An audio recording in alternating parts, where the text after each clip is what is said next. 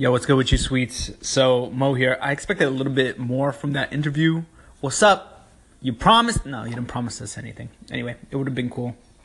Uh, Actually, what was actually cool is that guy had a great voice for this stuff. So it would have been really cool if you went over some stuff. But yeah, so yeah, stick with the software engineering, man. You don't want to be building any chips out and stuff like that. Well, maybe you do. I don't know.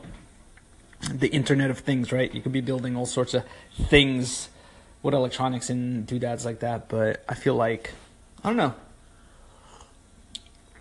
I don't know what's more marketable. I guess you'll find out at the end of the day. You know, you just got to do what you got to do to get out of that school, get that degree and get out of there, man. But I wish you the best of luck in whichever endeavor you choose. I'm sure you'll figure it out, brother. I'm sure you'll do something great to make good things happen. There's no way.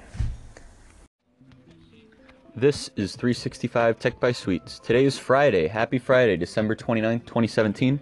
Today we're going to talk about Geographic Information Science, otherwise known as GIS, at The Ohio State University. Still working on figuring out classes for a couple weeks from now. Getting a little bit stressed, but let's talk about it.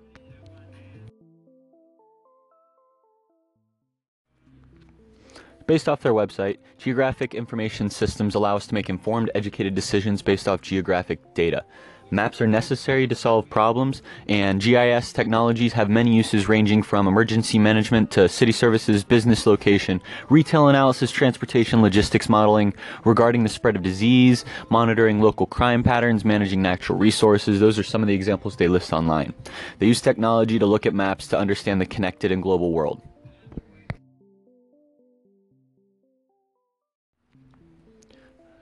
It's a little snowy outside. I'm going to ride into campus right now, and I'm meeting up with an advisor of the major to talk more about it, to see what my options are and how this is going to relate to my overall goals with the university. I'll try to get another interview like I did yesterday, and based off the feedback I got, I'm going to try to make this one a little bit longer. Thank you for the call-ins to let me know what you guys want to hear.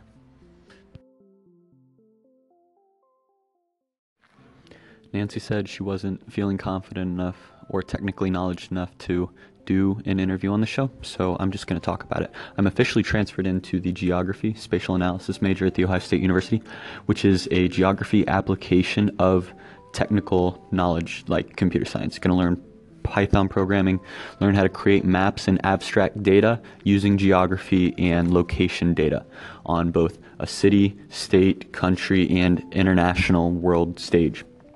Classes I'm going to be taking next semester are going to include map design, fundamentals of information systems using geography, urbanization of China, and modernization and globalization of geography.